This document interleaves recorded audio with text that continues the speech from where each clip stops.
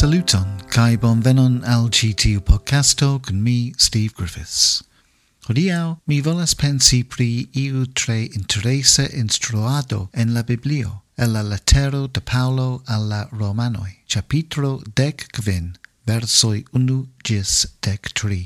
Kai la temo de ĉi tiu parto de lia lettero estas la bezono bonvenigi aliajn, metanta iliajn bezonojn antaŭ la niaj.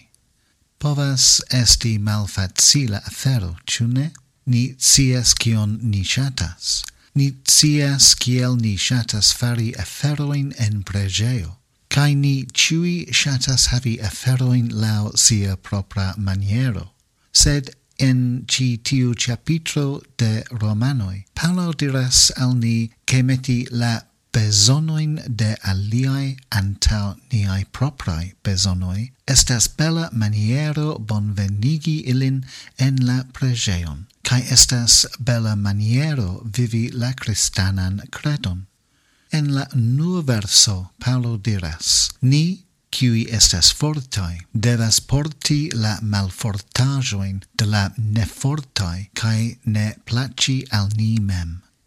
Ĉi tiuj estas tre grava frazo por ni nuntempe, ĉu ne? Ni kiuj estas fortaj devas porti la malfortaĵojn de la nefortaj kaj ne plaĉi al ni mem. Dum mi faras ĉi tiun podcaston, ni ankoraŭ estas en la mezzo de la coronavirus pandemio, kaj la nova Omicron varianto balaas tra la mondo. Kaj en tiom de manieroj ni estas demandataj de niaj registaroj konduti en manieroj kiuj metas aliajn homojn antaŭ ni mem. Ni devas porti maskojn en publikaj lokoj. Ni devas labori de hejmo kiam ajn ni povas. Ni devas teni distancon de aliaj. Ni devas teni fenestrojn kaj pordojn malfermitaj, eĉ se la vetero estas malvarma kaj tiel plu.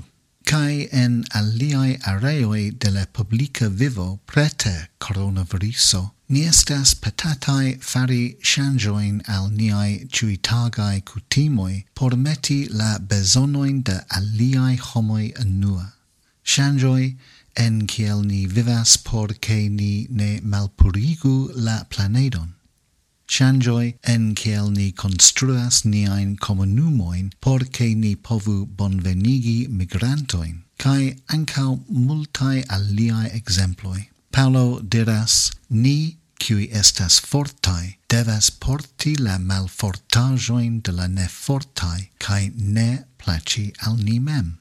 Ĉi tiu principo estas en la koro de kiel ni vivas kiel kristanoj en ĉi tiuj tagoj de ŝanĝoj kaj necerteco. Kaj Paulo konstruas sur ĉi tio, kiam li diras en verso 2: ĉiu el ni plaĉu al sia proksimulo per tia bono, kia taŭgas por edifi. La zorgo de ni ĉiuj devus esti por la konstruado de la komunumo super la deziro plaĉi al ni mem.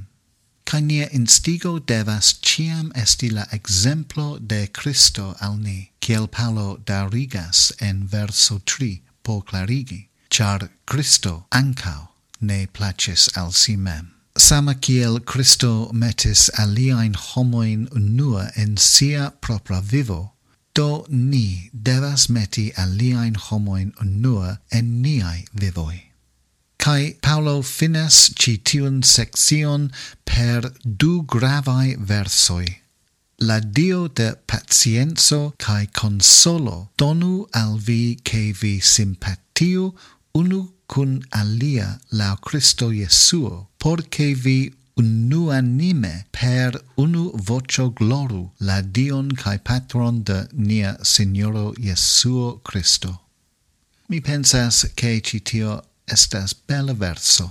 La contexto de la ecclesio en Romo al kiu Paulo skribis estis tre multkultura. Do Paulo parolas pri situacio de diverseco, la kristanoj en Romo kai verŝajne ankaŭ via preĝejo havas ampleksan gamon de opinioj pri etiko kaj stiloj de kultado kaj doktrinoj kaj tiel plu. Niaj preĝejoj estas diversaj, kaj Paŭlo ne diras tiun unuecon temas pri ĉiuj kiuj kredas la samajn aferojn pri ĉio. Anstataŭe li diras ke unueco venas per kultado. Ĉi tiu Roma preĝejo, diversa en sia credo kaj praktikoj, vivis en harmonio kiel ili gloris Dion en adoro, kun unu menso kaj unu voĉo. Kaj tiel estas vere ankaŭ pri ni. Ni prosperas kune en harmonio kiel kristanoj, fratoj kaj fratinoj, kiel ni gloras Dion en adorado per unu menso kaj voĉo. Unu korpo, kunigita en adoro, estas bonveniga preĝejo, kiu spegulas la koron de Dio, kiel Paŭlo emfazas en verso 7. Tiel akceptu unu la alian, kiel ankaŭ Kristo akceptis vin. Reciproca accepto kai bonveno de ĉiuj al ĉiuj estas la koro de la kristana evangelio. Se preĝejo ne estas bonvena, ĝi tute ne estas preĝejo. Se ni devas sekvi Kriston kai permessi al la eklezio esti la korpo de Kristo, ni devas flanken meti niajn proprajn dezirojn kaj niajn proprajn ambiciojn kaj niaj proprajn preferoj por ke ni povu bonvenigi aliajn en la kunulecon. Ĝi ne estas facila afero por fari, sed estas tio kion ni devas fari. Acceptu unu la alian, kiel ankaŭ Kristo acceptis vin.